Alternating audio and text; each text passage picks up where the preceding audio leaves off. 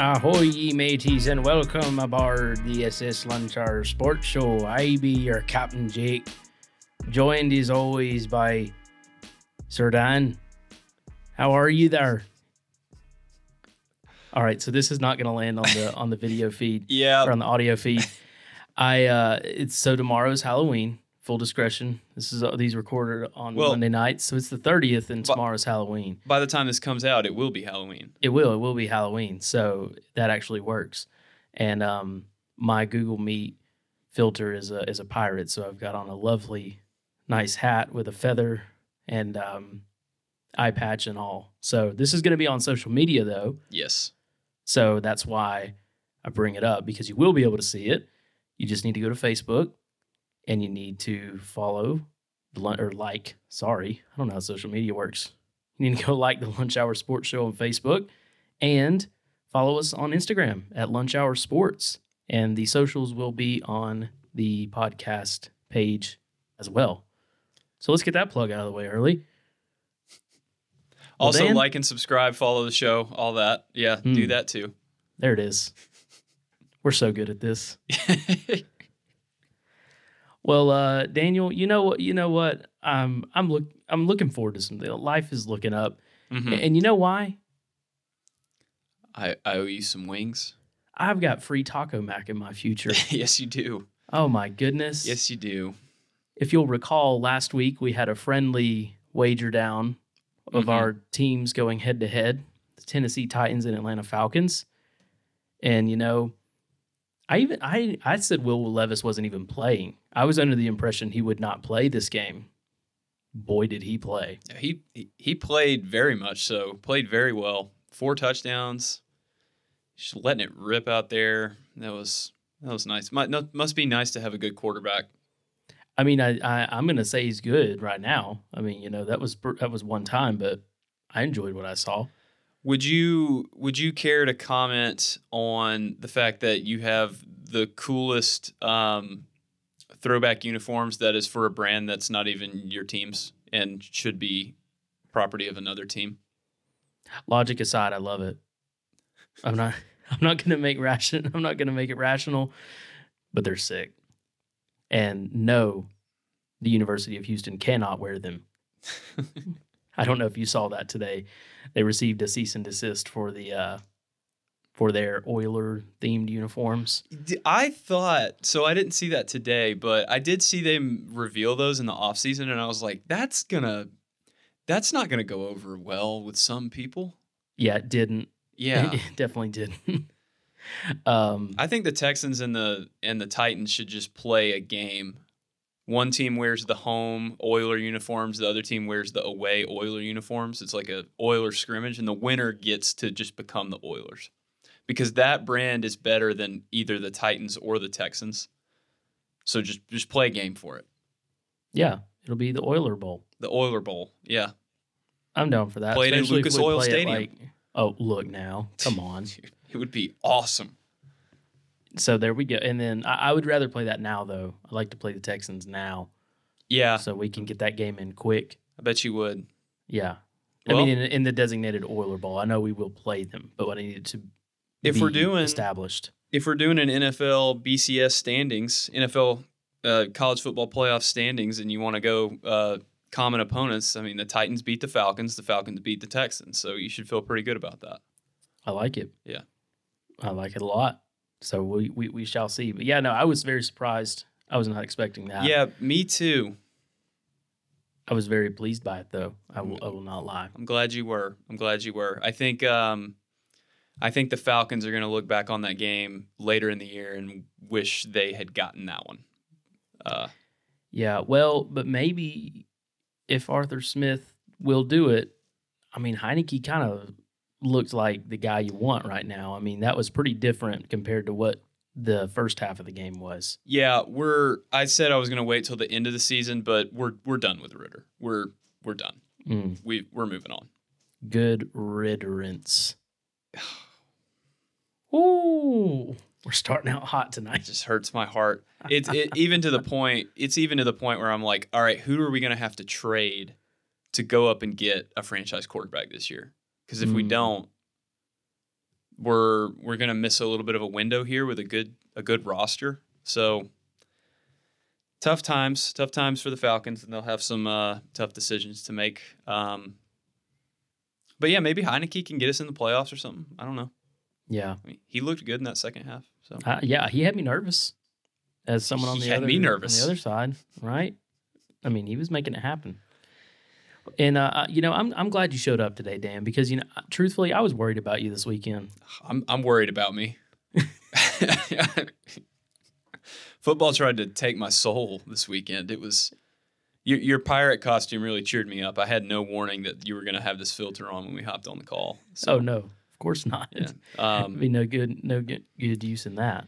Yeah, between my college and NFL teams, it was not a weekend to remember by any means. Yeah, they weren't looking out for you, man. No. Which I hate that. But nonetheless, I mean, that was not great. I'm sorry for your Tigers, for sure. It was an interesting weekend kind of overall, though. We were talking about it before we started. It was as though it could have been a really crazy weekend, but it ended up not. Now, there was at least one big one with Kansas and Oklahoma. Now, that was huge. That's the one where I was like, "Oh, this is going to be one of those Saturdays," but it just didn't really turn into one. But it was okay. There's still some good games out there. Yeah, it had the makings. There was Stanford making a push there with Washington. Yeah, and Indiana and Penn State. That was weird for a minute. Yeah, it was weird. I mean, Arizona, they did come out and beat Oregon State, so they pulled it off. So maybe I'm lying to myself.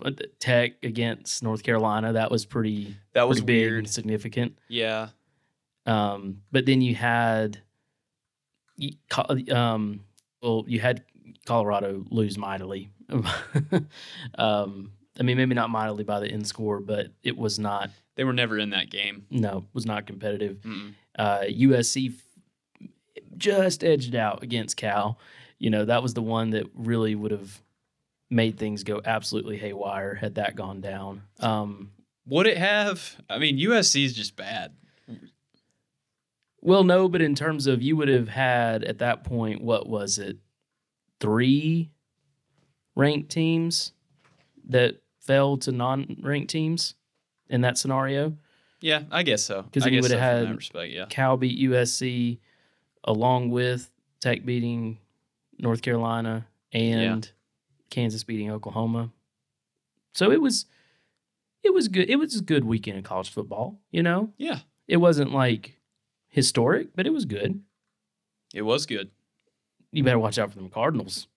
That's all I'm saying. Louisville. They're on the rise.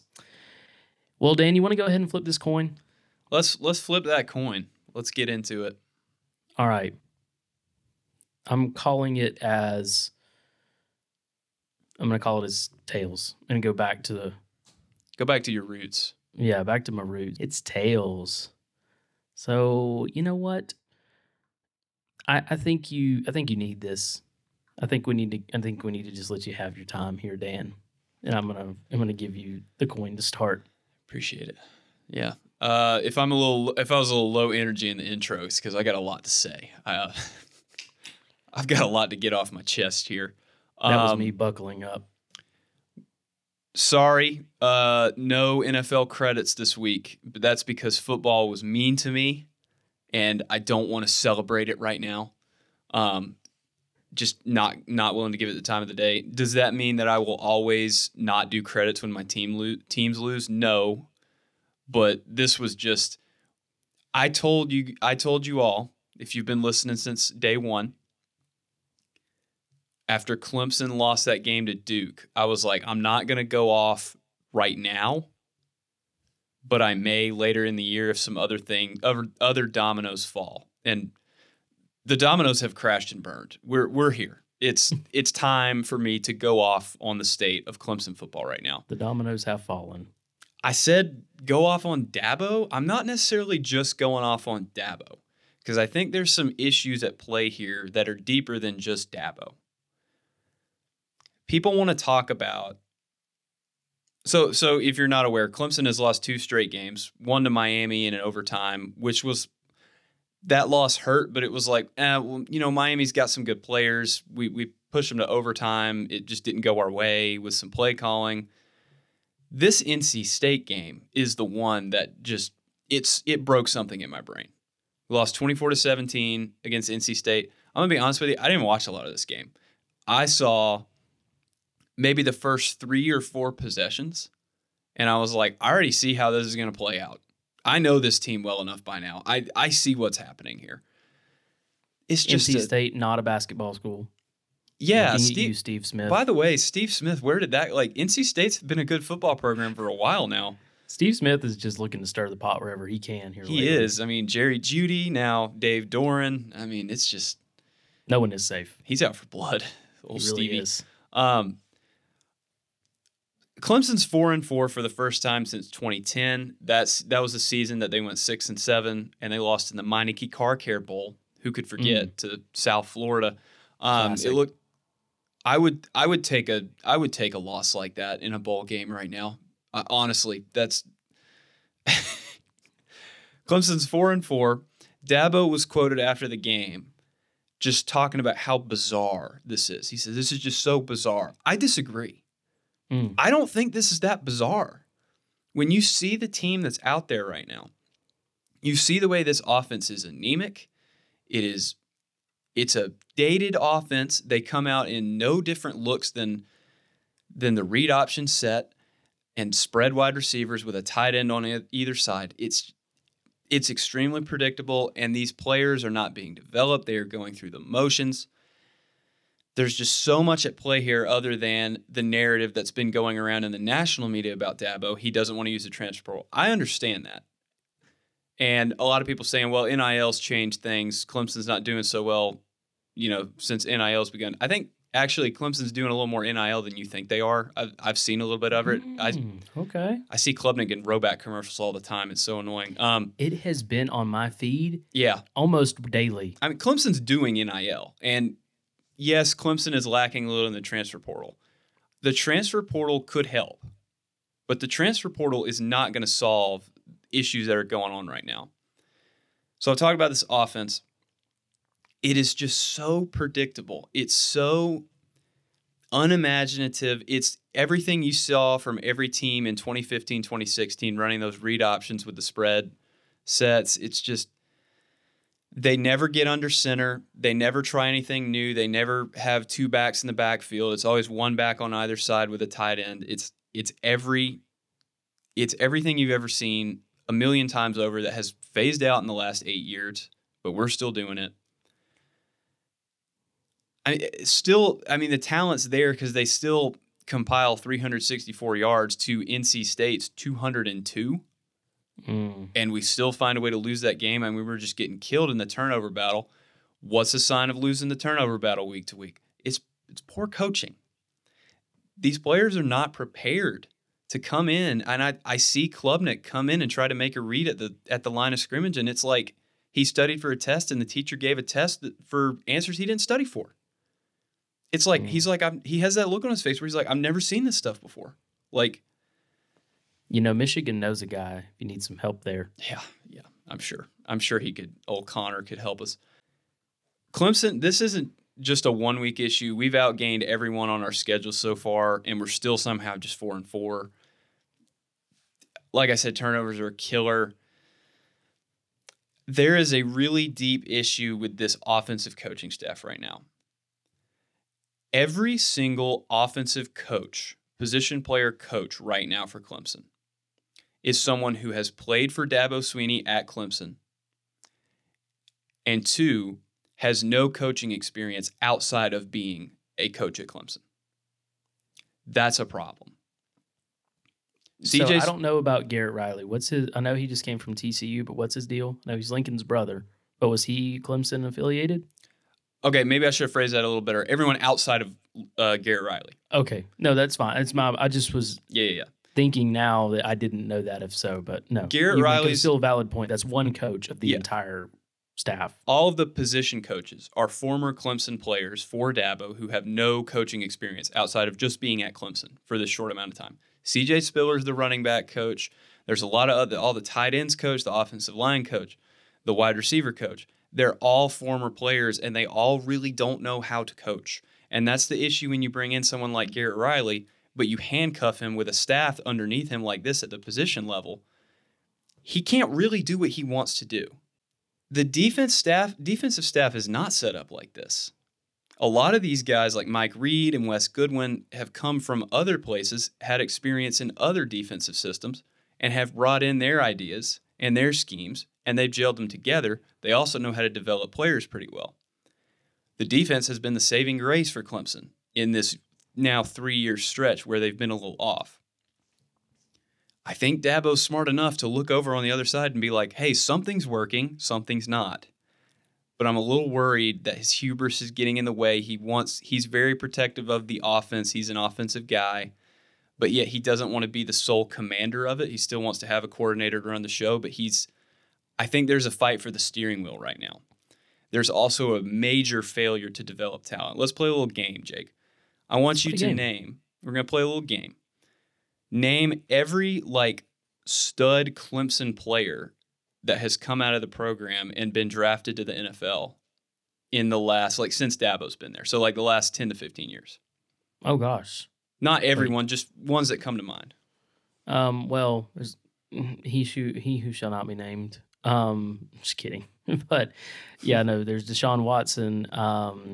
Okay. Brian Brzee, isn't that right? Yep. Great one. Oh gosh, now I'm blanking on him. Cornerback. Booth. You think Booth? Booth? I was about to say Brooks. Yep. Yep. Booth. AJ Terrell. Yep. You've got Christian Wilkins. Wilkins. No. Yep. You got him. Wilkins. Okay. You got him. Keep going. His best friend, Dexter Lawrence. Yep. I know I'm missing somebody. Oh gosh, T. Higgins. Yep. Oh, gosh, Travis Etienne. Travis Trevor Etienne. Lawrence. There great. we go. I'm done. Trevor Lawrence, great. Yeah. That's all you got. Oh, and of course Hunter Renfrow. Hunter Renfrow. He also forget? fits to this. Every single player you just named started at Clemson in their freshman season. Most of them early in their freshman season. And I've watched a lot of these, basically all of these Clemson games. 99.9% of them I've seen all the way through, minus this last one this week. This was an anomaly for me. I don't really know if you can definitively say that some of those players got better when they left Clemson than when they got to Clemson. So you think it's they came in already studs? Yes. But they didn't leave any more of a stud than if they had just almost, there was no development outside of just they were already good. They were already good. And some of these guys right now are just already good, but we've taken the slightest little back step in recruiting. Instead of being a top 5 class every year, we're a top, 15 to 5 class in that range. There's a little bit of a depth issue, a lot of transfers leaving now the transfer portal's open. And our offense, the system is just dated. It's just dated, so it's very predictable. The talent's not there to kind of cover up for that. I mean, I'll even say Trevor Lawrence is probably the overall top recruiting and draft story that's come out of Clemson. Trevor Lawrence's best season was when he was a freshman. Statistically, and honestly just eye test, he played the best when he was a freshman. He had a little bit of a sophomore slump interception-wise. It's kind of unfair with his last year with it being COVID, but he didn't put up the numbers that he did when he first got in there as a freshman. You could say that about a lot of these guys. They just don't develop. And are they dumbing them down? So let's talk about that. Are they regressing? Let's talk about that because the play calling last year, Clemson ran basically the same 7 or 8 plays every time. It was said by former OC Brandon Streeter that they had to dumb down the play calling. It was kind of perceived that was for DJU. I'm starting to ask now, who did you have to dumb down the play calling for? Sure. Did you have to dumb down the play calling for the players? Did you have to dumb it down for these position coaches? Oh, that's an interesting point. That's what I'm starting to wonder. We're having to run a simple offense because the teachers ain't teaching.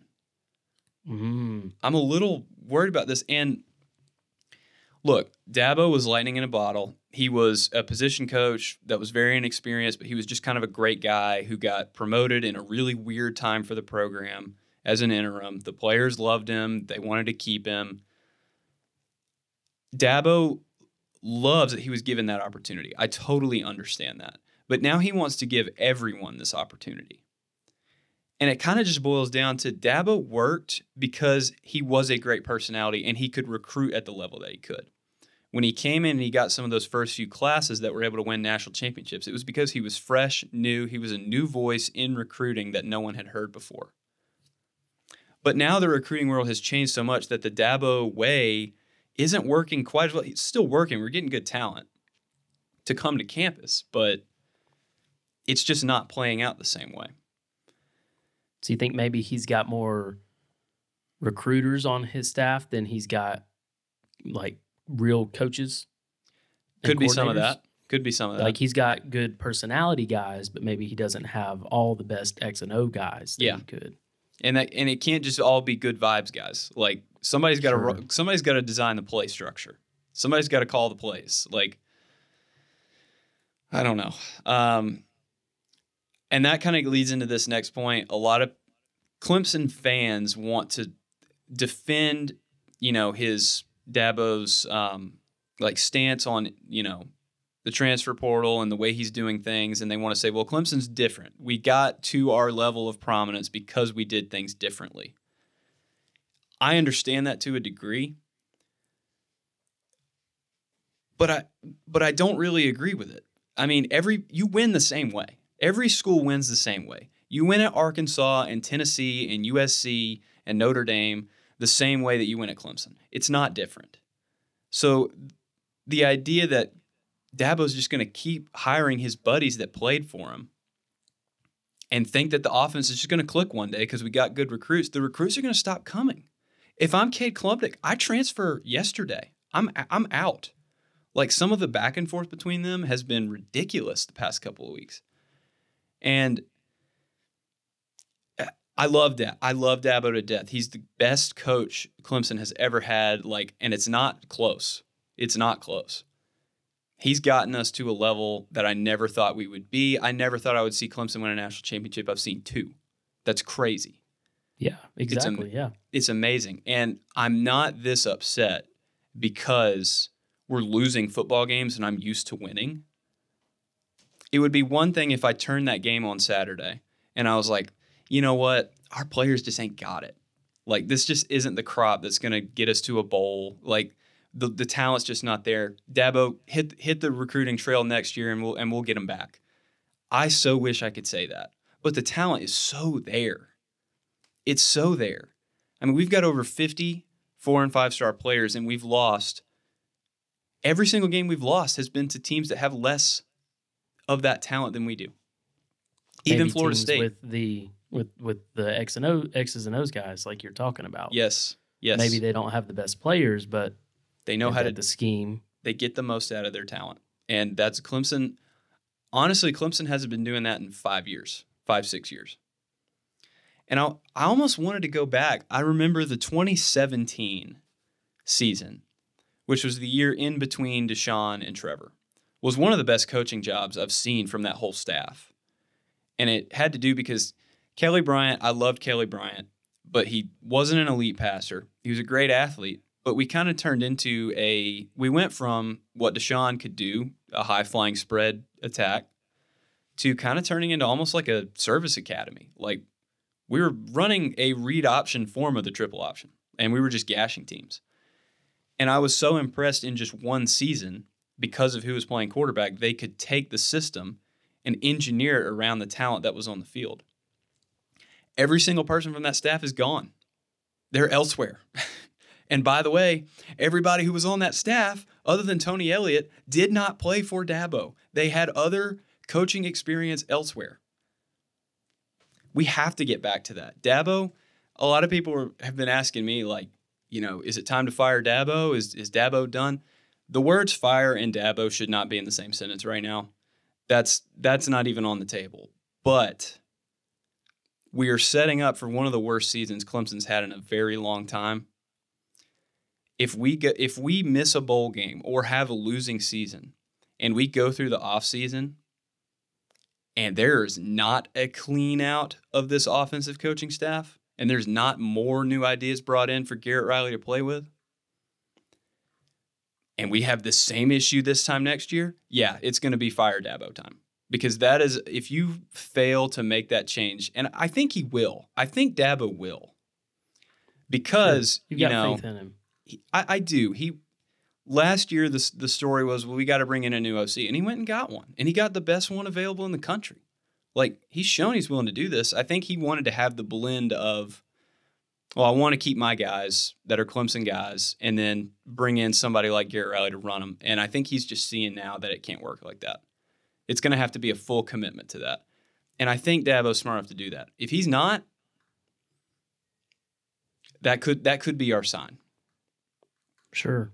So, well, stuff like this works in high school, Like, yeah, you had a guy that played and then he graduated and he was really talented, but maybe not enough to go play D1. So he came on and starts coaching your offensive line. Mm-hmm. And then that coach goes somewhere and then he follows that coach. High school football, that works, but this is a different level. It's not the buddy system and trying to just, I guess, exclusively stay within your family tree is not really all that practical. And I mean, actually see like the Saban tree. It's like guys are getting poached out left and right. Like who's getting poached out of Dabo's? I mean, Brent Venables, Tony Elliott, Jeff Scott, Chad Morris. If you go back through the years, I mean, sure. I mean, Chad Morris didn't work out, but Jeff Scott's kind of working out. So yeah, I mean, he's got some good stuff going on at USF. I don't know, dude. It's but it's kind of like if these guys aren't, if they're not getting offers, people aren't trying to come and grab them. I mean, that's a problem you just have to deal with when you reach elite status. That's what Saban's been doing for years. Like he gets a really good coordinator. He has them for 1 year, 2 years tops, and then they're gone. Yep. Same with the position coaches. Yeah. I mean, like, and I'm not just trying to bring it on to Georgia, but like Glenn Schumann, I am shocked that he is still here. I mean, he's made it up to co-defensive coordinator now, but he's been our outside linebackers coach for a few years now, and his time's coming. So I'm not saying you can just look at your staff and be like, oh, well, you're not getting any job offers, you're out of here. But seriously, you kind of have to look at who you have. Yeah. And if nobody else wants them, I mean, there's maybe a reason for that. The talent's there. It's not showing on the field. The players look confused. They're out of sorts. And I honestly feel really bad for the players. Cade Klubnik should transfer, and I would support him. After what Dabo's been saying in press conferences about him the past couple of weeks, I would, go find happiness elsewhere, sir. Best wishes for Cade. Yes. Man, listen, it's the beauty of college football is we can get passionate about it. We invest a lot of emotional capital in it. Yeah, man. I mean, Clemson's not far removed. I mean, of the teams that are out there, like you have won a national title, of coaches that have won a national title, like Clemson has done it. Mm-hmm. And so I understand, where you're coming from. There's a sense of urgency is like the further and further removed from that you get, the harder it's going to be to capture that again. So it's like, hey, kind of wake up, realize we're not what we were, and make some changes to get back to that before it's too late. So I certainly understand where you're coming from. And it's also to the credit of, like, part of me feels like Dabo's not going to want to make changes because he's like, well, I've done it before and not too long ago. So that kind of worries me too. Yeah, but and that you have to recognize that the game is changing. And I'm not saying Dabo should throw away all his preferences or morals, whatever you want to call them, and just, do what everybody else is doing the exact same way. But you can do it your way. You just have to do it. if you're not going to do it in those areas, you're going to have to make sure all those other areas are stellar and taken care of. And, you cannot play the full NIL transfer portal game, but you got to make sure everything else is top notch. Yes.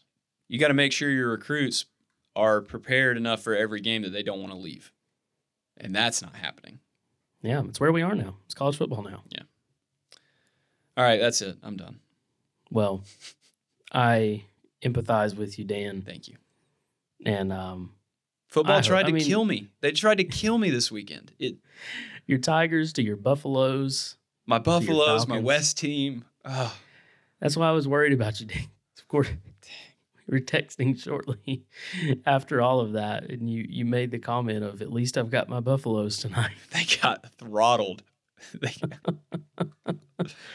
Oh, and Scherzer just took a ground ball off the butt, or not a ground ball, hopper off the butt. Oh goodness! Yeah, we didn't preface that in the beginning. I've got game 3 up over here. Adolis Garcia just threw someone out at the plate. Didn't quite see who. Well, hey, that's a great segue. It is a great segue because that is my coin toss. Is a little World Series. Where are we? Like catch up. Where are we at? And it's been fun so far. Yeah, they just showed a replay. It hit him directly on the right cheek. I mean, something jumped up and bit me. Oh, me. Well, some would say that Scherzer needs a kick in the tail to get back to what he's been doing. But he needs about 15 Dr. Peppers. Would you like to see? Tell me it was a $1 million wound. I ain't seen a penny come from that. I think that the government keeps that. What a film. What a film. Oh, man. No, I'm going to make this quick. I'm just checking in on the World Series. So, of course, Game 3 happening tonight. We are 2 games in, and it is 1-1. Game 1 was just exactly what you want. I mean, that was World Series at its finest. Amazing. All-time classic game. So good. Just good baseball. I mean, extra innings. You had the homer there in the bottom of the ninth to tie the game. Corey Seager and you could see him unleash. Like him and the whole stadium went berserk at the same time. But yeah, man, that game was fun. A lot of back and forth. I tell you, so far, I'm not so sure, I guess, whether to be impressed or concerned with the Diamondbacks pitching, because it seems as though they keep getting into these tight spots, but they continue to get out of them. Mm-hmm. So I'm kind of concerned, but also impressed. It's like they get in there, they get 2 on, but then like they wiggle out of the jam. I'm impressed with Merrill Kelly, and that kind of goes back to the Phillies Game 6 in the NLCS. That kind of led into his performance in Game 2. I know I'm kind of getting us off track. You're good. We were talking Game 1, but yeah, I almost feel like there's not the full book out on Gallen, but there's a little bit of hitters are getting to Gallen a little bit. He was still able to salvage that in the first start, but yeah, the Diamondbacks pitching. You're right. It's both a weakness and it's both a strength and has been at times in weird moments a weakness. And yeah, that's going to be if they're on and their bullpen's on, they're going to win the series. If they're not, then it opens the door into some other things because we know what the Rangers can do at the plate. Yeah, the Rangers are just dangerous, and that's why Game 1, the Diamondbacks did such a good job to stay in there and to get that lead and to take it into the ninth. But it was just one of those. It felt almost inevitable the way Texas is hitting that they were going to come out and do it. That game was theirs to win. Mm-hmm. I mean, it was a great game, hard fought on both sides. But yeah, just a clean inning would probably be great for the Diamondbacks in this game. They had that in the second inning, and I think they had it in the fourth Okay, they had it in the 5th as well. So Gallen had his moments there. They had a few. They were pretty clean. He was shaky, but still finished with a decent day. That was kind of his start. Yeah, and I mean his stat line for this game, you would take it. I mean, sure, you're not going to get too mad at your starter anytime he goes out there. He throws 5, 3 earned runs, 5 strikeouts. I mean, he only lit up 4 hits against this Rangers offense. By all means, I mean you'll take that every day that you can get it for sure. But yeah, no, the Texas just kind of stayed on him and kept coming after him, and in the end, it paid off in that big bottom of the 9th there. Fun stat. Did you see that fun stat? Fun stat. The Diamondbacks, this was as of Friday night. Obviously, they've played another game since then, and there's a game going on right now, but they've played 4, as of Friday night, 4 World Series road games in the history of their franchise, and that was the 3rd time that they had allowed a game-tying home run in the bottom of the 9th inning. That's so odd. Mm-hmm. Baseball's so cool. The 3rd time. That's crazy. Also, the second time that W. Bush threw the first pitch, and he did indeed bounce this one. That was rough. Yeah, I mean, W's getting up there, you know? Yeah. He's no spring chicken anymore. Nope. God love him, but his first pitch days may be behind him. But he had some good ones. He had some good ones. He did, you know. I mean, you want to see him go out on top, but comes for us all. It does. It does. Yeah, no, super cool, though. Coming into this game, Adolis Garcia had 7 straight games with an RBI, which was second longest streak in a single postseason, just behind 8 for Ryan Howard in 2009. And on the other side, you had Ketel Marte with a 17-game hitting streak, which also tied for the longest in postseason history with a few cool folks, Manny Ramirez, Derek Jeter, and everybody's favorite, Hank Power. I mean, come on now. We all love us some Hank Power. That's right. And so lots coming into it, and that streak still lives. It's still going, so it should be at 18 now. And I believe, I don't think he's got a hit yet tonight, but he did get a hit in game 2. He's been on a tear. He has. Those top 3 between him, Carroll, and Moreno have just been, I mean, you can't keep them off the bags. They've been amazing. Exactly. Just, I mean, it's like you got those 3 guys on each side, and then of course you have, I mean, Simeon's, he's in there, but Seager, Carter's playing really well. I mean, Adolis Garcia, come on, he's a savage. He's been the lethal weapon of this postseason so far. He has. And continue on the historic trend. I mean, Corey Seager is 3rd all-time now for most home runs in the postseason as a shortstop. Wow. He is just behind Carlos Correa at 18.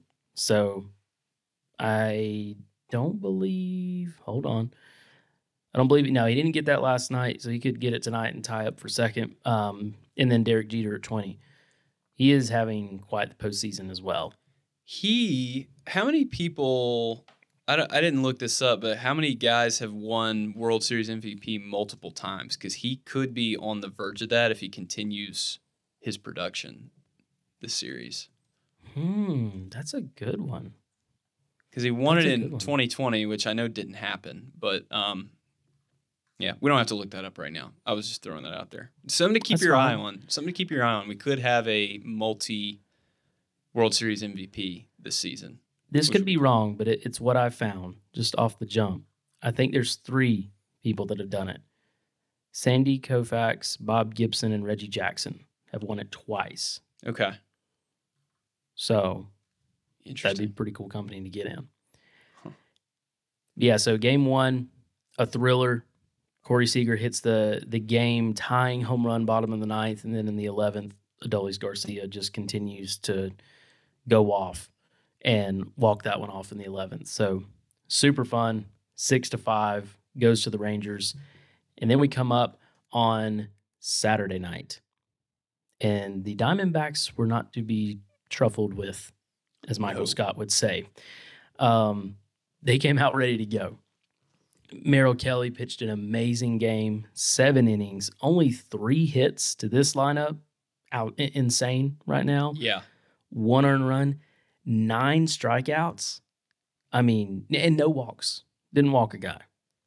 And if you don't do that, you're going to do pretty well in postseason baseball. So he had an excellent game, and the Diamondbacks just went off. 9 runs, 16 hits.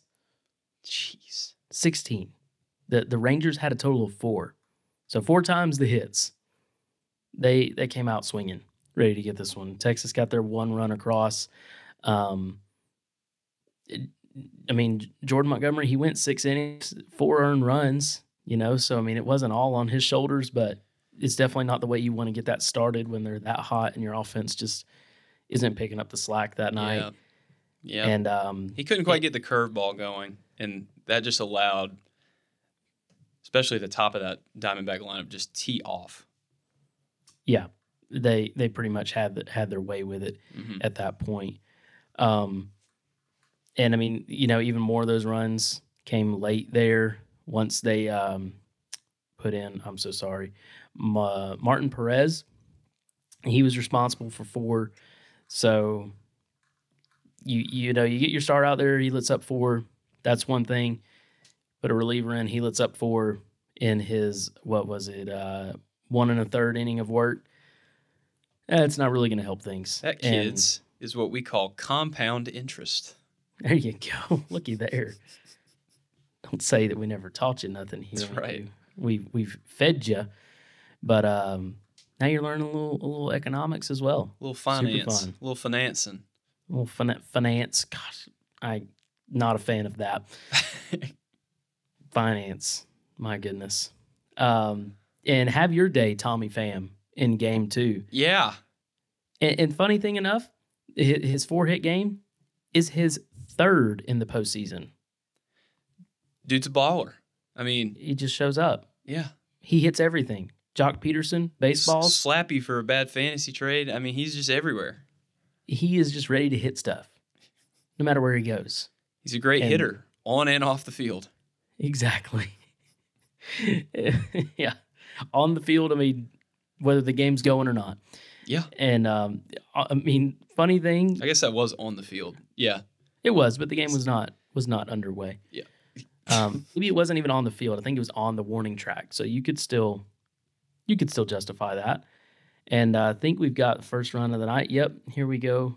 Marcus Semien knocks in an RBI single. So there you go. Nice. 1-0 Rangers in the top of the 3rd. Fat Boy's pitching tonight. So if you listened last week, you understand. Fat Boy.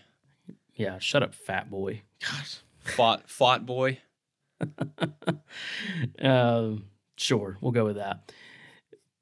Funny thing, though, with his 3rd 4-hit game in the postseason, that ties Albert Pujols for the most in league history, American or National League.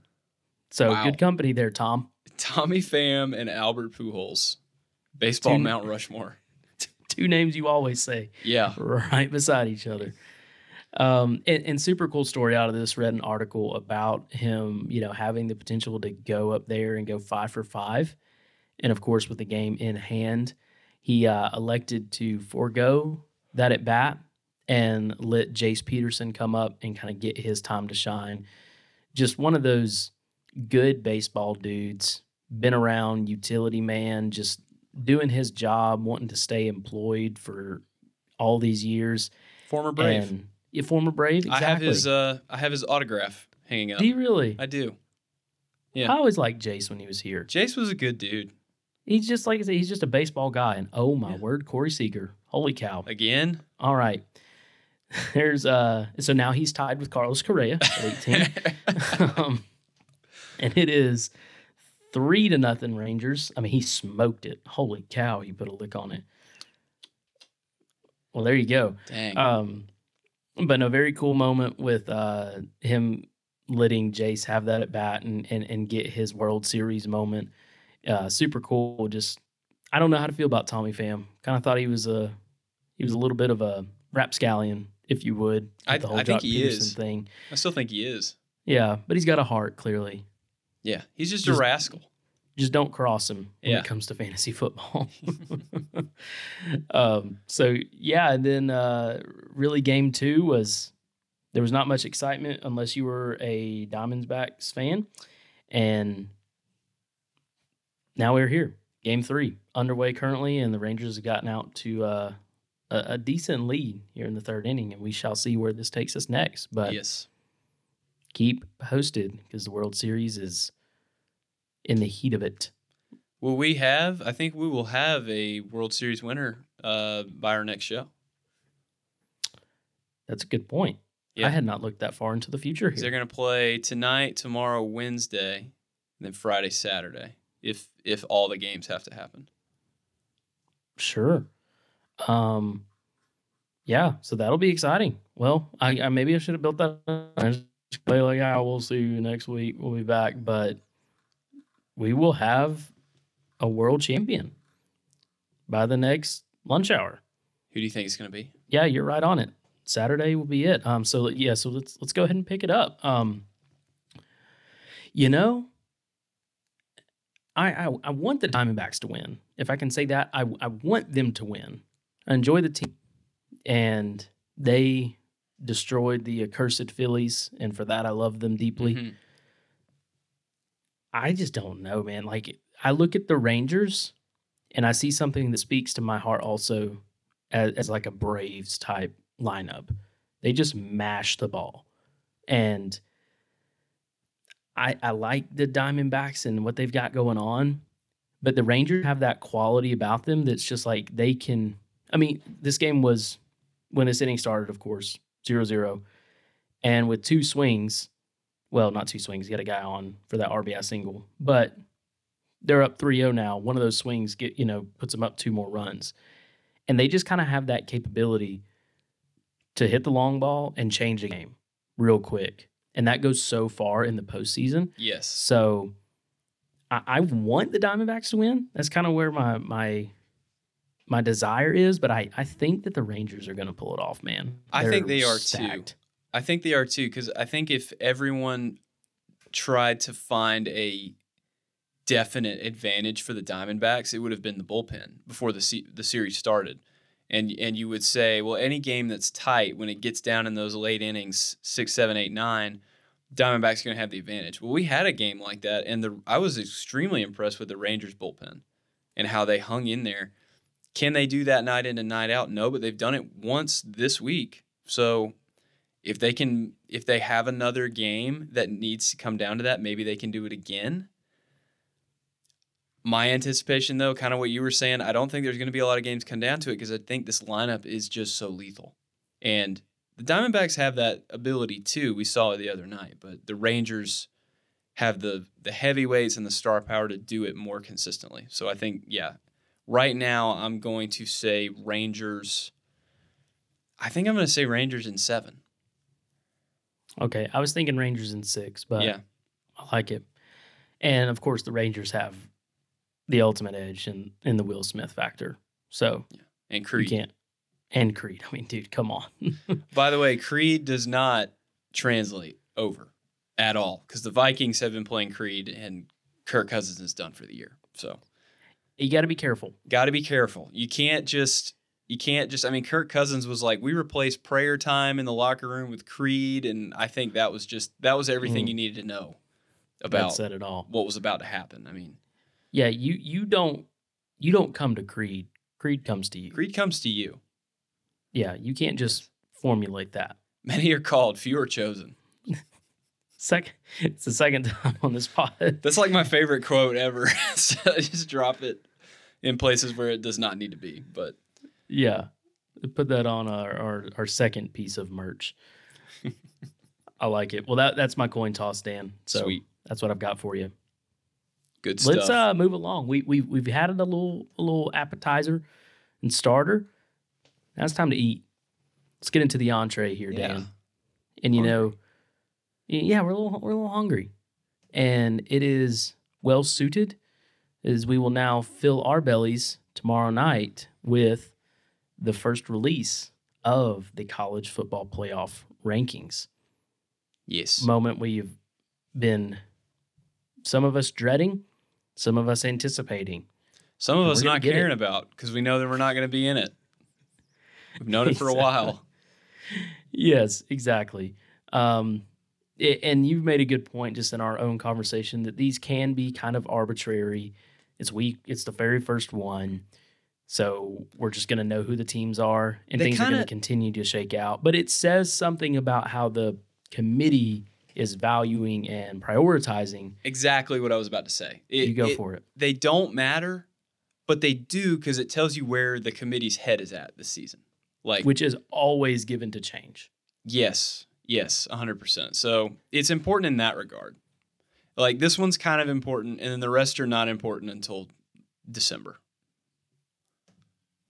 Exactly. And so we already kind of talked about this past weekend and some of the craziness and almost craziness that happened. But, committee's going to do their thing.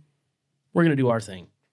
So why don't we just go ahead and put our own top 10 out there and know that it's the true top 10. These will be the Dan and Jake rankings.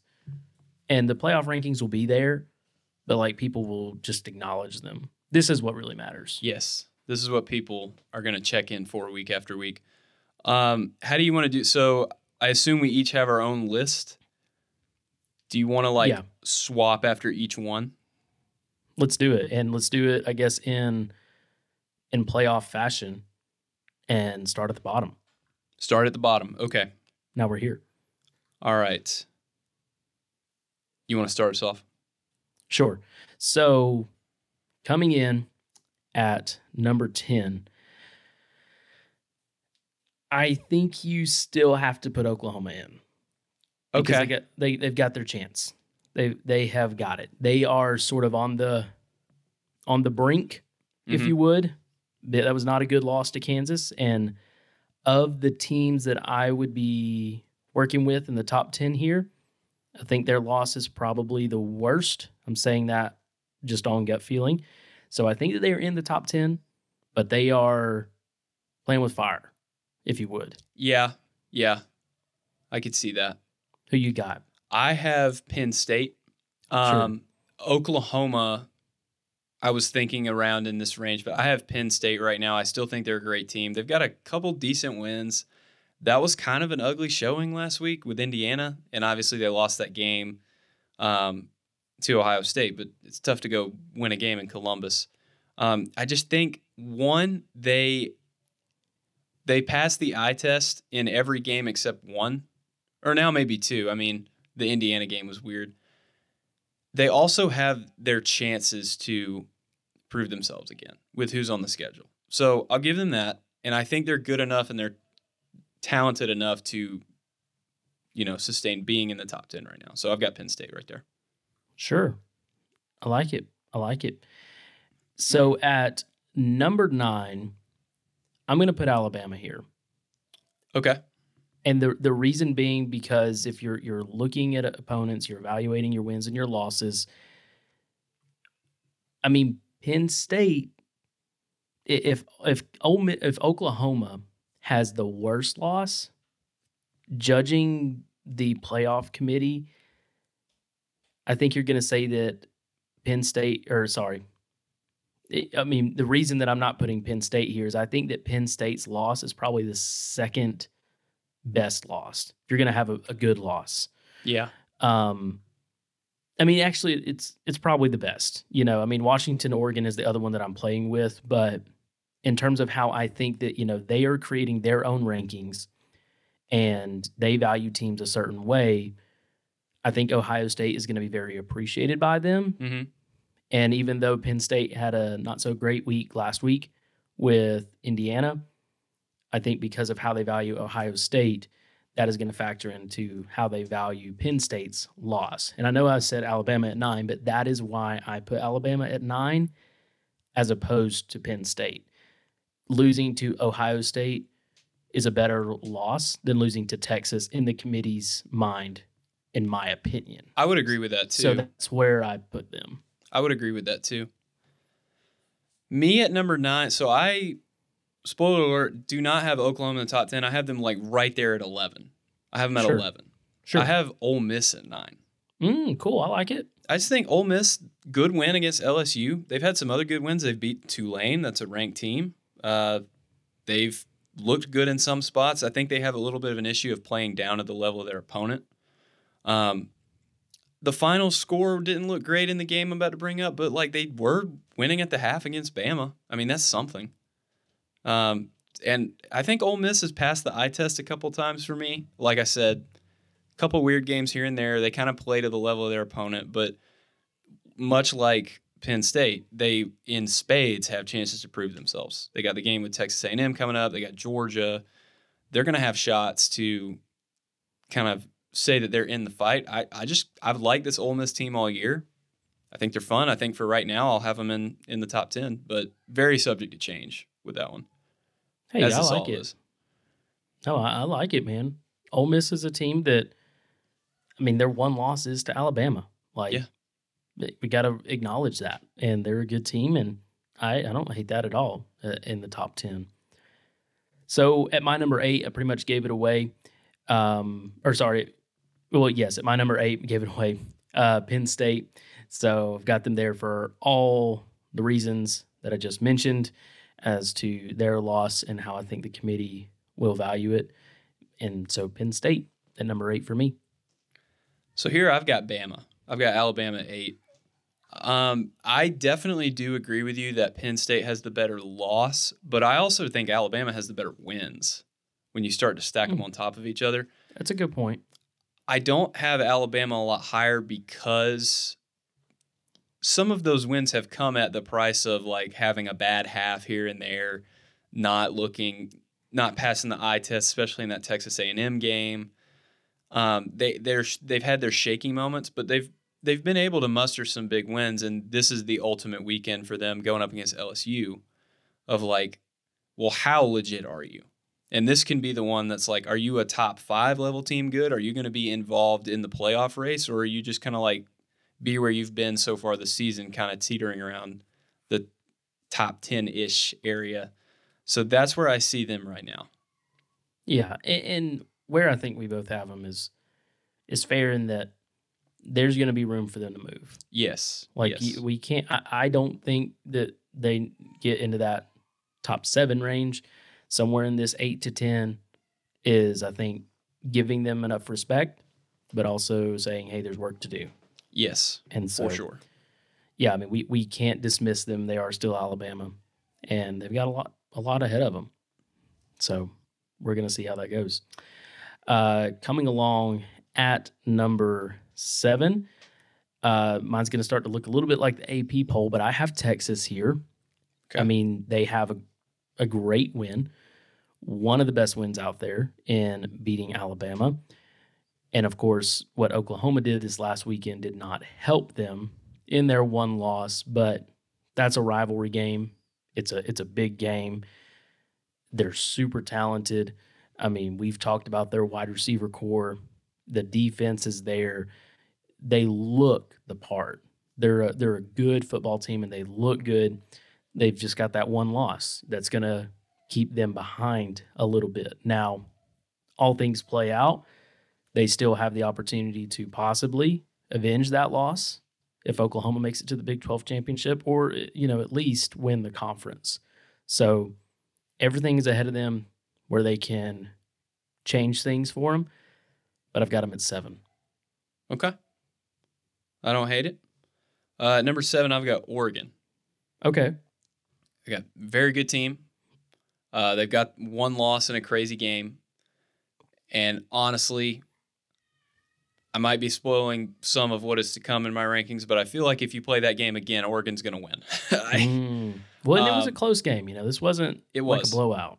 Yeah. Very close game. And part of what came out of that was Oregon, you mentioned it when we were kind of recapping that game. It's not so much Washington won it, it was that Oregon lost it. Yeah, they took their chance.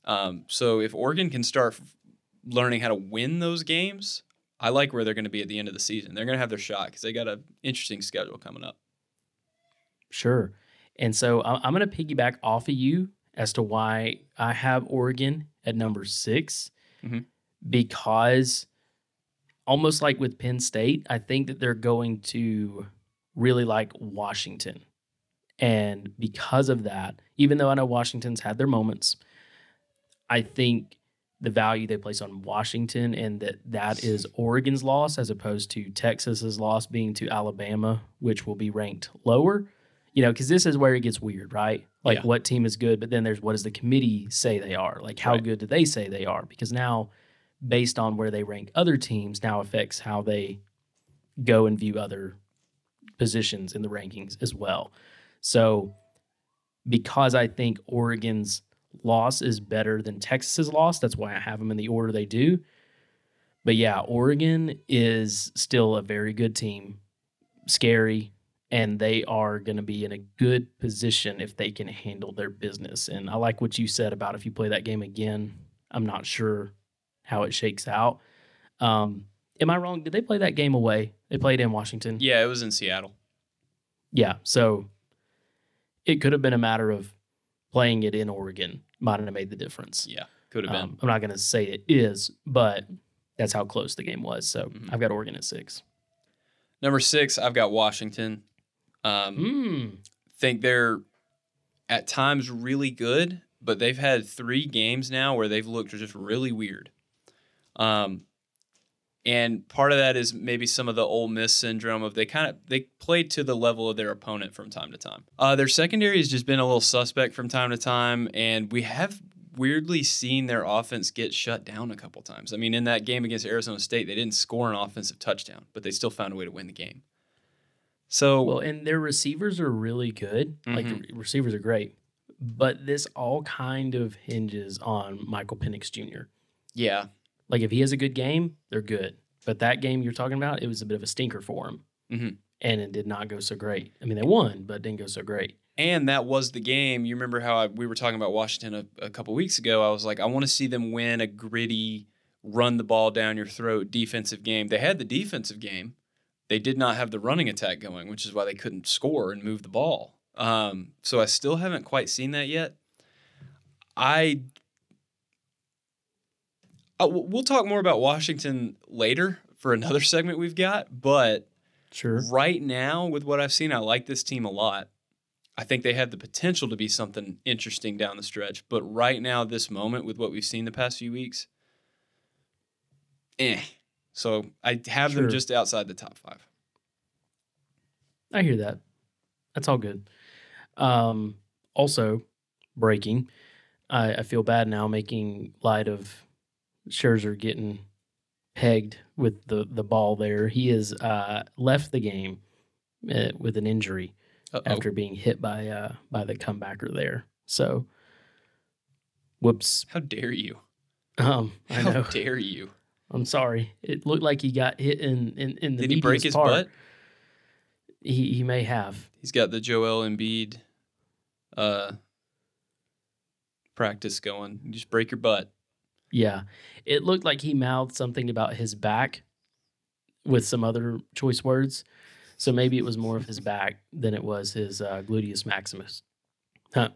Or maybe it was that's funny. That's funny. Maybe it was not his back, but he was mouthing something that rhymed with his back. Maybe so. Yeah. You never know. All right, so I'm going to go for number 5, right? We're at 5. Number 5 for me, people are going to hate this. I have Michigan. So I don't hate that. I think the committee is going to come in and not necessarily make a statement, but maybe a little bit. We're going to make an example out of you. Yeah, we're going to make an example out of you, boy. I think they're going to make a point about the non-conference and some of these things. And Michigan maybe looks one of, if not the best teams out there. But I feel like they may stick them down there at 5, as in, hey, you're one of the top teams, but resume much? ? And want them to, have to be able to get some of those more proven wins because, of course, this is the first edition of these rankings the games where they're going to prove it are ahead of them. And so they will easily move up with those wins. But I'm curious to see how that works. And so maybe I'm playing the wrong game a little bit, and then I'm guessing the committee's rankings. But I can somewhat understand the sentiment. So I put Michigan at number 5. Don't hate that. Don't hate that at all. Number 5 for me is Texas. Wow. This is going to be – people are not going to like this because I just put Texas with a loss over an undefeated Washington. But – that is pretty spicy. Yeah. These are my rankings. And – you're playing a different game than these I are am, mine. which is good. These are mine. I watch both of those teams play consistently week in and week out. I just think Texas is a better team. I know they have the loss to Oklahoma, and that definitely takes a hit after Oklahoma drops one in Kansas. But that was a wild rivalry game that they lost on the last possession of the game, and it honestly came down to just weird coaching mistakes that Sark was making. Sark hasn't really had to do that much lately. I think Texas is going to have to learn how to win some of those games. They're starting to, they had the tight fourth quarter with Houston last week. They're going to go through some weird games with Quinn Ewers being out. Quinn Ewers being out is a factor. Maybe they get him back, but they look pretty dang good against a solid BYU team without him. So I still think they've got enough talent on that roster. The win over Bama, some of these other, solid teams that they've been able to put away, and also the chance that they get the opportunity to probably, we don't know what Oklahoma's going to do the rest of the year, but the chance to beat everyone on their schedule is a unique opportunity that I think they're going to have the shot to do. So I like Texas a lot. I know it's weird to put a team with a loss over an undefeated team, but that's just what I feel. I felt like if they played tomorrow, Texas would win. I like it. I like your approach, for sure. All right, so let's get into the fun stuff. Top 4. At number 4, I am going to put the Georgia Bulldogs. Whoa. I'm trying to stay consistent with my theories and my takes. So, listen, and maybe I'm trying to be a Georgia homer and I'm hedging. But for a lot of the same reasons that I talked about Michigan being at 5, is why maybe I'm putting Georgia here at number 4 in terms of strength of schedule. And I'm so tired of people wanting to play it up like Georgia crafted this week's schedule, at least in the front half, and that this was just a who's saying conscious. that? Well, people are like, oh, Georgia's schedule's so soft. They don't want to play anybody. They don't play anybody. And I agree. The beginning of this schedule is miserable. It's not been great as a fan to enjoy. But Oklahoma was on this schedule. Yeah. And they were removed. Greg Sankey said you can't play them. So they had to be taken off. So could you imagine that game in this year? They had to call Trent Dilfer on the last minute. Yeah, and he was sure thing, man. Dude, people used to, and people still do, but people say that all the time about Clemson. Well, they didn't play anybody. And it's well, it's not our fault that the SEC West team that we scheduled turned out to be crap this year, and South Carolina's no good, and no one else in the ACC is any good. Sorry. Exactly. But it's that game was on the books. We were going to play Oklahoma. All this realignment stuff messed it up, so we didn't get to see that, which that would have been an awesome game to see. And at the time they would have played them, had they beaten Oklahoma and then Oklahoma still gone on and beaten Texas, that would have been a stellar win. Oh, yeah. For stellar sure. win. And so I get it. I get the schedule talk, but at the same time, it was not self-imposed. Georgia has had their moments in terms of the eye test. They have played down to opponents a lot. Kirby has constantly told us throughout his career, each team is different. They've all got their own rhythms or their own vibe, and they have to figure themselves out. And so I think we saw that last year. Things the team figure itself out and then take care of business. I think this team is starting to figure itself out, but those moments where they've been doing that and have played down to opponents and not looked the part, I think the committee's probably going to knock them a little bit for that, in addition to the strength of schedule being so weak. And really the best win right now being Kentucky, and they were ranked 20th. They looked good against Florida, passed the eye test there, looked great against Kentucky. That Auburn game is going to be one that people maybe point to, the South Carolina game, and then after that, it's Vanderbilt and a bunch of Group of 5 teams, or not even Group of 5, but non-Power 5 teams. So I don't know that they're going to reward Georgia for their current production and results. So I think Georgia at 4. I've got Michigan at 4, and that echoes a lot of reasons that you were bringing them up for. The other thing is I just can't get it out of the back of my mind now with these allegations that have come out. I'm like, you've looked so good this year. Is it because you know what the other team's going to do? It's a valid point, because it is becoming not just like have they not. It's kind of like they have. How bad is it? Yes. I mean, there's reports of them paying the D3 coach to film people on the sidelines when they've played against those Big Ten teams. There's reports now of them having had tickets purchased to non-Big Ten games and recruit and getting signs for just potential playoff contenders. He had a manifesto. This guy's a psycho. Wait, you had a manifesto? You go read that manifesto. Connor Stallions had a manifesto. I have not. I need to go read this. Yeah. But no, it's crazy. I've seen some clips of like in the Ohio State game last year, like C.J. Stroud would like look to the sideline, and then you would see the entire Michigan sideline in the background would look at the defense and start pointing up like for a pass. Like, it's crazy. Well, and there was one game, I think, I can't remember which one. Well, for one, there was the report that TCU knew about it, and so they mixed up their signals. I want to know more about that. I'd like to know more about that too. Yeah. Part of me is like, are they just saying that? I don't know. But yeah, I got Michigan at 4. I mean, I think they're very good, but that's definitely in the back of my mind. And they have just played nobody. Like, even the conference games they've played have been against the absolute bottom of the barrel in the Big Ten. Their best win right now is what? Rutgers? No, like Rutgers or Nebraska. Yeah. I mean, wow. Oh, buddy. Yeah. And yeah, I mean, you destroyed Michigan State when they, well, I'm not going to get into all that, but you see the scoreboard. Yeah. Oh, me. Yeah, I'm not going to get into that. All right. Yeah. If you know, you know. If you know, you know. You know. It was rough days in Lansing. So at number 3 for me, I've got Washington.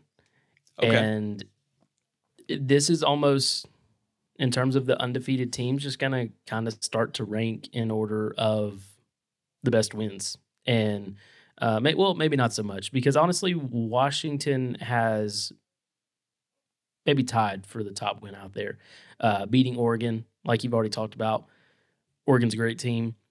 That game was going either way, and Oregon's still a really good team. So I like it a lot for Washington. They've had a few performances where maybe they haven't passed the eye test, but resume is there. They love to have a good Heisman contender quarterback. Washington has got it, and they're just playing really good football. That offense is electric, and they can confidently rank them at 3 based on what they have done, knowing that, like many of these teams, it's going to shake out. Mm-hmm. Like, they're not going to put them at 3 and be like, oh, darn, we ranked them too high. Now we're stuck. Like, if they win the rest of their schedule, they probably shouldn't be number 3. Like, they should be ranked higher if they continue and win out. So they can put them there with confidence. I've got Washington at number 3.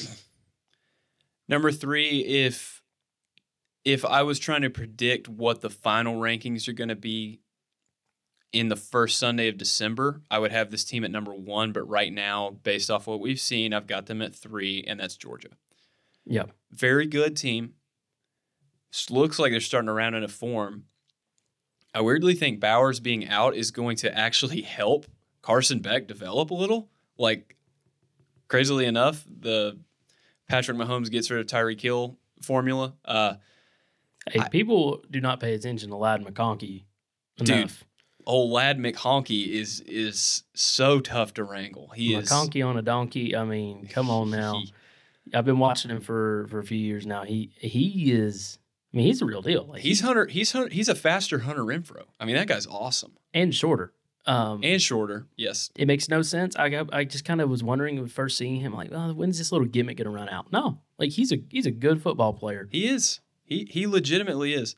Yeah, I think Georgia's a good football team, but they've had those ups and downs. They have not been consistent, and I think you need consistency out of a top team. I think they're going to be there. I think they're rounding into form right now, but because of who's been on their schedule, I don't think they've been battle tested enough quite yet. They're gonna be. They're gonna be because they've got an interesting stretch coming up, and that's why I think Georgia every bit has the opportunity to get back in that number 1 spot based on the next 3 games they've got. Yeah. No, I like what you said about this is not projecting to the end. This is where we are now. Yeah. And I like it. I like it. At my number 2 is going to be the Florida State Seminoles. Same for me. Nice. So let's just kind of do them in unison then. Yeah. They've done everything you've asked them to do. Mm-hmm. They've got a pretty good schedule, a quality win there with LSU. The Duke win didn't get any help last week, but still a good win against a ranked opponent. I think people know, I mean, they were able to win that game with Riley Leonard playing most of the game. So that was impressive. Yeah, different kind of Duke team. Yeah. They've also got the Heisman darling quarterback and the defenses. Exactly. The defense is interesting because at times they sort of underperform, but watching them at what I would think is almost like their peak level, their optimum performance against LSU, like that's a stacked defense. It's in there. It's in there. Yeah. Like they just haven't had to turn it on recently. Right? And they have that good balance of where it's not like it's all the offense, it's all the defense. Like both of these units are very good and can play very good football, and that's what you like in a contender. And eye test wise, they've had some moments, red bandana game. I get it. You can't count it. You can't count it. You can't count it. Unfortunately for you, the Clemson win does not look as good now. But still, they found a way to win it. They won a game they were, that was more of an emotional. That was an emotional barrier for them to break through, more so than like the X's and O's. Yeah, and they still did it. They still made it happen. So it was an away win too. They won it on the road. So I think Florida State has a good bit of the recipe that is mixing together, and I feel like they're worthy of that number 2 spot. Honestly, you could probably kind of flip them around with Washington a little bit in my rankings at least, but I like probably on eye test what I'm seeing out of Florida State. Yeah, me as well. I echo a lot of those reasons. I also think they might have the best skill player in the country not named Marvin Harrison Jr. in Keon Coleman right now. Like that guy is on a different planet, and the running game's rounding into form. Jordan Travis is as good as ever. The defense has it in there. We just haven't had to see it come out yet. So, yeah, Florida State, for a lot of those reasons, is also my number 2. I like it. All right. Let's, I guess we're just going to reveal our number 1 at the same time, too, because it's kind of process of elimination here. Yeah, so number 1, Ohio State, we are in agreement here. I feel like the committee will also agree here. They've got the resume. They've probably got the best resume out there. Even though it only includes 2 ranked wins, those were against Penn State, which, I mean, coming into that game, Penn State was in playoff conversation. Yeah. Notre Dame, still Notre Dame, always going to be a darling in the media and press committee's eyes, insert here, whichever body you want to. And, they're going to be ranked probably pretty well. I mean, Notre Dame's 2 losses, one of them not so great, but Louisville's looking better, and the other one to Ohio State. So having those wins is going to give them a boost. The defense is crazy, just nuts. Silver bullets.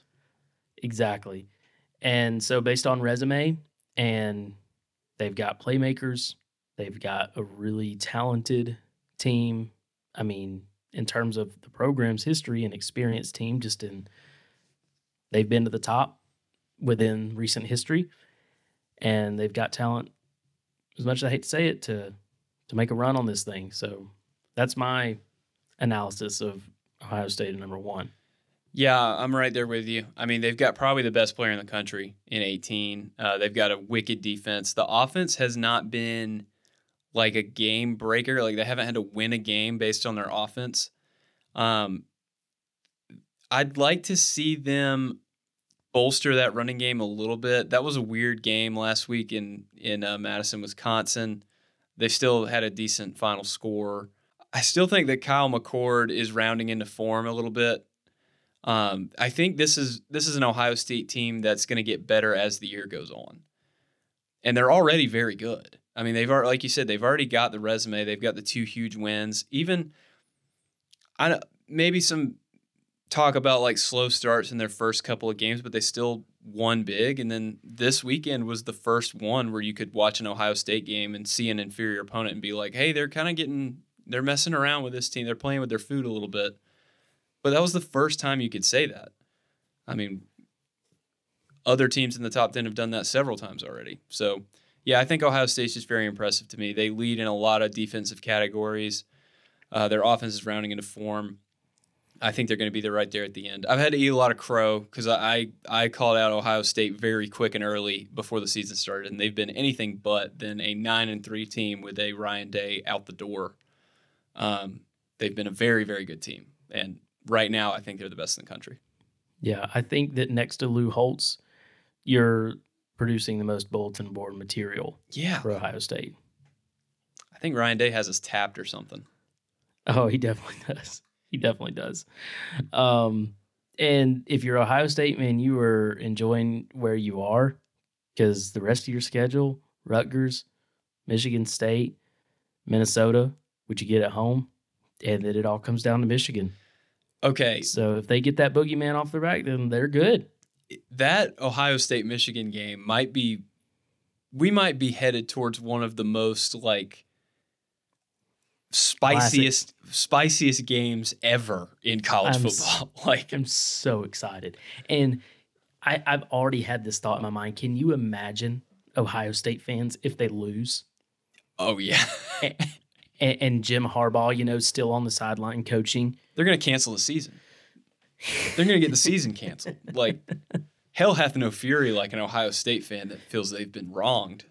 You're right. I would rather Michigan win anyways, just because I am not always on Ohio State's side. Ryan Day rubs me the wrong way, but I just really would love to see the chaos if Michigan wins that game. That would be crazy. It would be excellent. A little scary. I'm just looking. I'm hoping maybe we can get in the Mayo Bowl. Think we can get in the Mayo Bowl? Maybe a mayo bath will cleanse Dabo's soul. That would be good. He needs a mayo cleanse to get this thing back on track. Yeah. A mayo baptism. A mayo baptism. I had a note in my notes for my coin toss were hilarious throughout the weekend because they were very harsh and then they were refined and refined and refined and then they got to what they are today. But I had a note in there of like, Dabo just needs to quit and go be a mega church preacher because that's what he acts like. He would do so good. Man, he would make a living. He may make more money that way than he does at college football. He probably would. Apparently, he used to be in commercial real estate before he started coaching football, and he was making like way more money than he was before he got promoted to head coach. I think he even said like even his first couple of years as the full-time head coach, like after he got promoted from interim, he was making like about what he was making in real estate. Almost. He was like, I'm getting close. Yeah. Dabo's going to be fine. So maybe it's in his best interest. It's in your interest, maybe. Yeah. I don't know. We'll see. All right. Well, that was our entree. Let's round this thing off with some dessert. Once again, a little cherry on top of the dessert. Need something sweet. Something sweet to end here with. So a couple weeks ago now, Dan informed us of the top 10 Dans, of who are the top 10 Dans out there. Well, I wasn't going to be left out of the fun. So this week it's top 10 Jakes. Yes. Top 10 Jakes this week. Courtesy of me, the expert on all things Jake. So I'm ready to do this thing. Are you ready, Dan? I'm ready. All right. I'm excited about this. Let's get this started. At number 10, we're gonna build from here. Jake T. Austin. Okay. Jake T. Austin, actor, child actor, best known probably as Max Russo on Wizards of Waverly Place. He has also been in the Emoji Movie, Rio, a few other movies critically that I have not acclaimed. seen. Oh, yes. But old Jake T here, he's got the middle initial. That's pretty cool. That gave him some points. Sustained success, He's been doing this thing since he was a kid and still active, Maybe he'd like to do some things other than the Emoji Movie, but I'm sure he's proud of it. And he is on the grind, man. He is making it happen. So respect number the hustle. 10, respect the hustle. You know what's sad? When you said Jake T. Austin, I honestly didn't know who you were talking about for a second, and I thought he was a country singer. That's funny. So, and we're gonna get to that. The middle initial gets me. So yes. Listen, I mean, this is a guy. He's got 3 Teen Choice Awards. All right, let's move this thing along. At number 9, I have Sir Jake Story-Alley. Yes. No free ads, but man. Yes. Talking Jake. Waking Jake, man. He is just an enigma. He is an experience. He says some weird things. He knows his baseball and he loves his snakes. But he is he's half the reason. He is one half, 50% of the reason that I listen to that podcast. And he is just a funny dude. Like in my mind, I was thinking about when I was doing the coin toss for World Series recap check-in here. And I was like, oh, maybe we could burn it. I can't burn it. That's Jake's thing. That's his thing. He does it with style, and he makes me laugh. And I like Jake. You got to give him a hard time. Jake sucks. But I got Story-Alley at 9, man. I couldn't help it. We have a connection to him. We're big Braves fans, and Matt Olson dates his daughter. So he does date his daughter. It's exactly right. If you are a John Boy Media fan in any way, you just got a very very inside baseball joke, if you will. Yes. Yeah. So and he's a crazy one. For fear of driving anyone away from this podcast, now I'm going to go ahead and move on to number 8. But you know what? We're gonna stick with it. We're gonna stick with the baseball theme here. And at number 8, I've got Jake Arrieta. Stud, love that guy. Jake Arrieta, man. Do you remember the experience? He was probably on steroids. Probably, but do you remember the experience? I mean, those years with the Cubs, like he was on top of the world. He was unhittable. Like he was, and he was like that guy. I mean, there are seasons, of course, he didn't end his career that way, but man, he was a dude. Like he's won a Cy Young. He won a Cy Young. He is an one-time All-Star, still an All-Star. This man's got a Silver Slugger, maybe for reasons you've mentioned, but still. He had some good stuff, He was just solid pitcher. He was one of the game's best in his time, those few years there. So I've got Jake Arrieta at 8. Love it. Nice. I'm going to move along to number 7 with not as much confidence, but I've got Jake Johnson here. Funny guy. Funny guy. Yeah. Jurassic World. You've got him there. I didn't even realize he was in 21 Jump Street, but apparently he is. New Girl, probably what he is known most for. And so, truth be told, I have not seen the show, but I knew his face when I saw it. And our birthdays are very close. His is May 28th, and mine's May 29th. And that's reason enough. Put him on the list. It is reason enough. It's reason enough. So I put Jake Johnson in here. He's got his own award nominations, so I won't go into them all. But Jake Johnson, number 7. All right, let's move along to number 6. You're going to like this one. At number 6, I've got Jake Matthews. Okay. Yeah. offensive tackle for the Atlanta Falcons. Oh, There's a yeah. lot of sports guys in here, but let's be real. To go by Jake as a full-time thing is not done often in a professional sense or a political sense. You're Yeah. probably going to stick with the Jacob. If you're Jake, you're a sports guy in some way, mostly. Exactly. So that's why there's a little bit in here. But hey, listen, Jake Matthews, He's had a long career. he's had a long career. He got drafted in 2014. Yeah. He's an Aggie. All right. He played on those Manziel teams. Right? So he's got the experience. He came out of one of the toughest conference out there, and he's been a long time staple with the Falcons. He's got a Pro Bowl nomination. Oh, yeah. Hey, I didn't even realize this. He was 2-time first-team All-American and 2-time first-team All-SEC. He was great. I think we drafted him like 4th overall. Like, he was really sixth. high. Sixth overall, yeah. He was up there. If you're a top 10 pick, You're good. you're a top 10 Jake. Newsflash. Look at that. If you play 10 years in the NFL, you're a top 10 Jake. That's just how it goes. Exactly. So I felt appropriate to put him at number 6, which was also his draft selection number. Nice. I like that. Number 5, Jake from State Farm. The character. Okay, hang on. The enigma. Which one? No, so all of it. He is. No, you got to pick one. You got to pick one. Is it the original or the knockoff?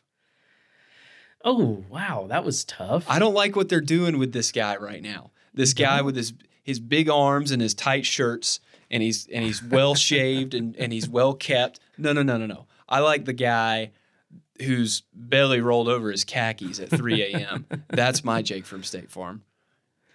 Okay. Well, it is the first guy, but only because I could be totally wrong on this, but based on some not very reputable websites, I'm pretty sure Jake from State Farm is a guy named Jake Stone, and that it was or is, I'm not sure about where he is now, a real State Farm agent.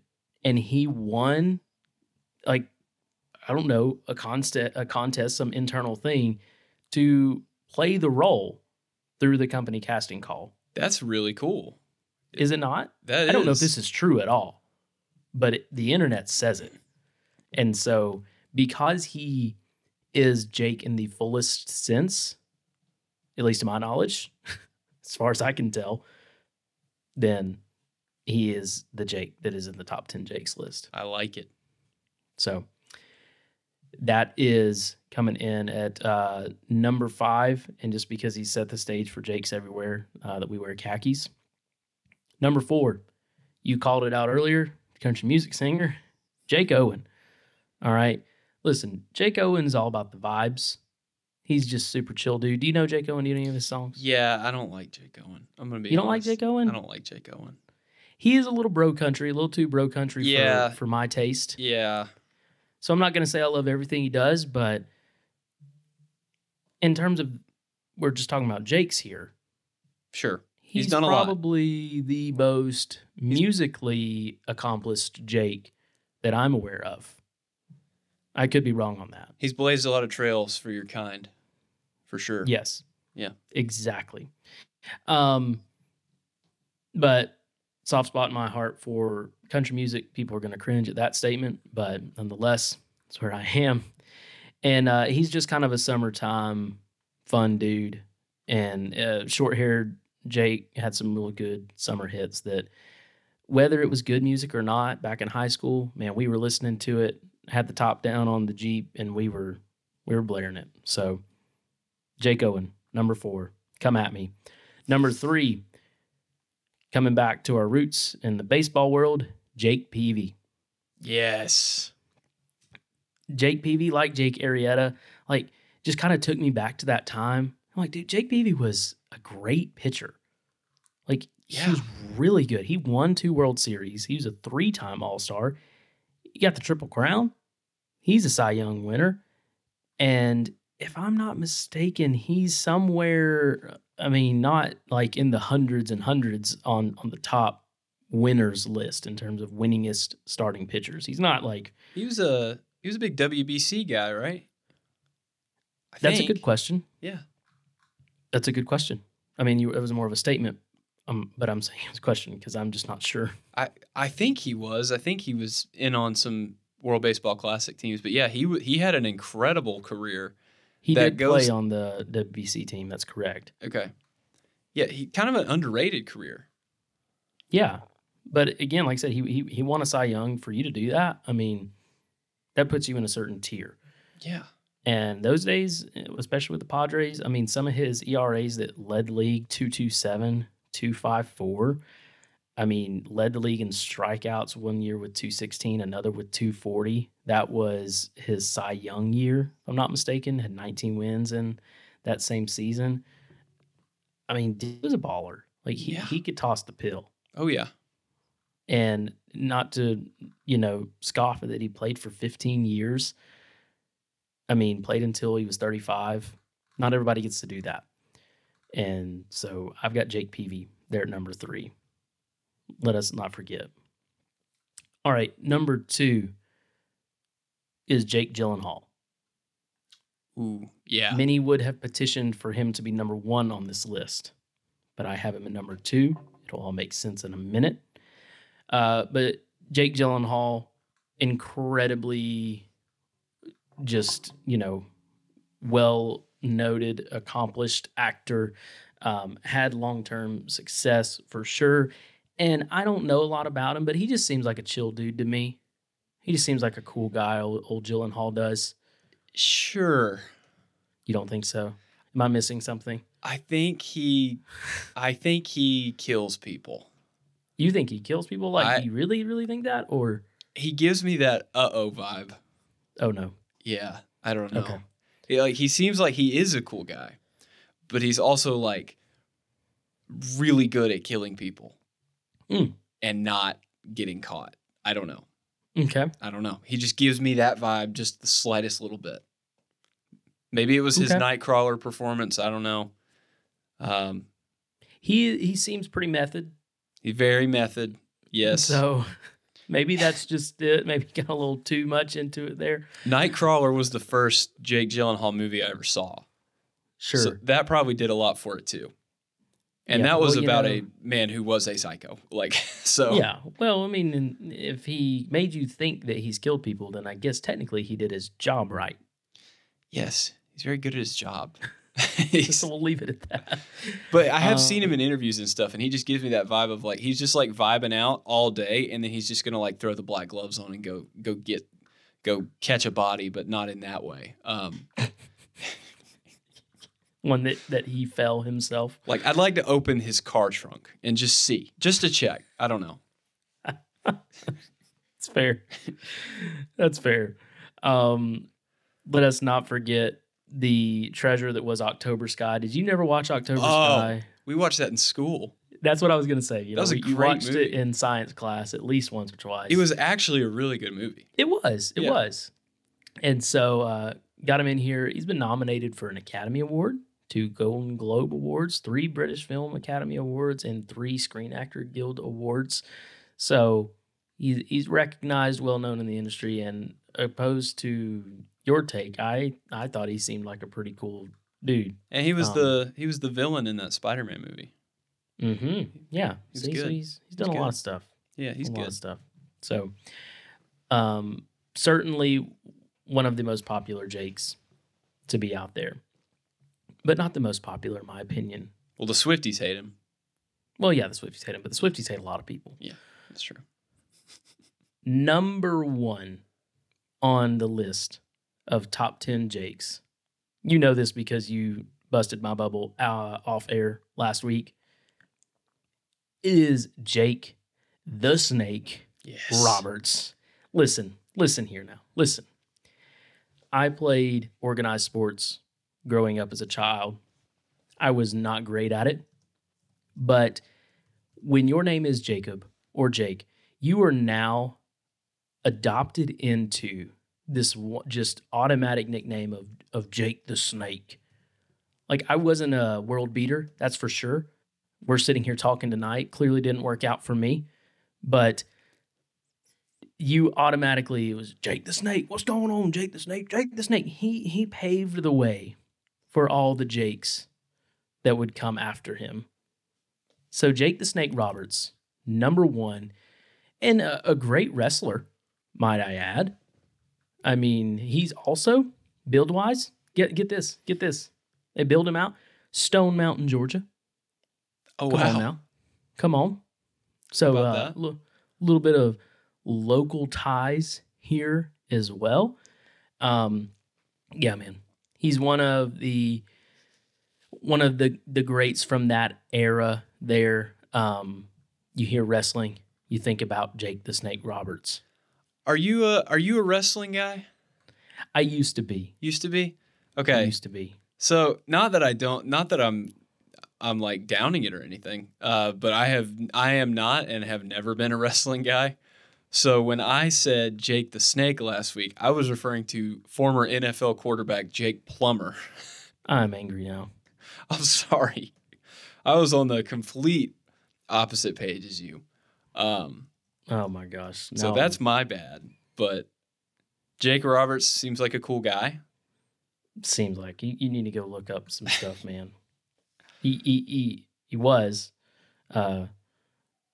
he's not necessarily doing his thing anymore, but in his prime, yeah, and he's still going. He's 68, but you need to educate yourself. Yeah, sorry, dude. And now that I'm looking at it, I think Jake Plummer got the nickname Jake the Snake because of Jake Roberts. You just proved my point. Thank you so much. Yes. So I missed an entire era of a topic. So that's my bad. Well, I'm glad that I could educate you on this. Thank you. I mean, just think about it. This guy would walk out with a python, okay, in a burlap sack, like an actual snake. This is what he did. And again, like I mentioned, he wrestled with the Georgia championship wrestling crew, so that was pretty cool. The DDT, patented by Jake the Snake Roberts. You won't get that because you're not a wrestling dude, but yeah, sorry, dude. It's all right. It's okay. Still a pretty iconic finisher there, if you would. But yeah, Jake the Snake Roberts is our guy.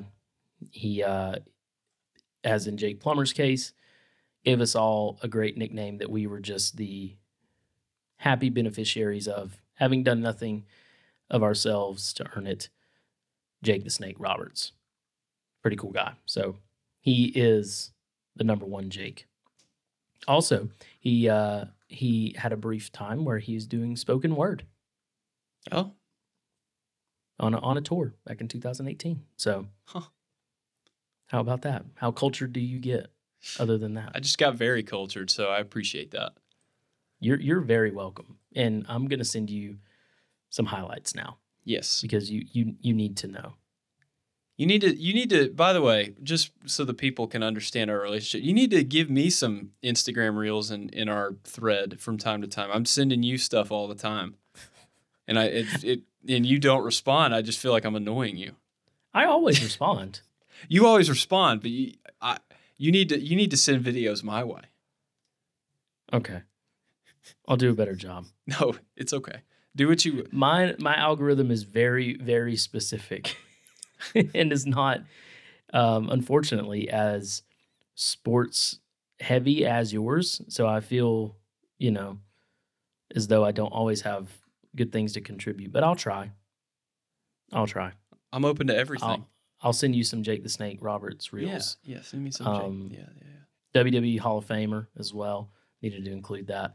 Mine is very specific, especially if you are married with children. So many reels, mainly reels talking about how once the kids go to bed, all that the couple does is sit there and send reels to each other on the other sides of the couch. And it's very accurate. So I will pick some others and send them your way. That's what I got to look forward to. Yeah, no, I'll get you some stuff. Jake the Snake Roberts, though, number one, top 10 Jakes. Live it, breathe it, love it. Well, speaking of reels, though, too, Dan, I'm going to be sending you some Lunch Hour Sports Show reels. Really? Because, again, we got some reels coming out. We got some stuff on the socials. It's super funny. It's what, we want you to share this podcast with everybody. And they're like, oh, okay, yeah, another guy telling me a podcast to listen to. Sure. You send them that little reel. You just give them that little taste. If we're the Lunch Hour, you give them a little nibble. And that's going to get them. They're going to come on. And they're going to want the whole meal. They're going to get the combo. Okay. That's right. They're not just going to get the sandwich. They're going to get the whole thing. So follow us on the socials. Send those reels to your folks. You won't be sad that you did. Send them to Dan because he's not getting enough reels from me. Yeah, send them to me. But we love it.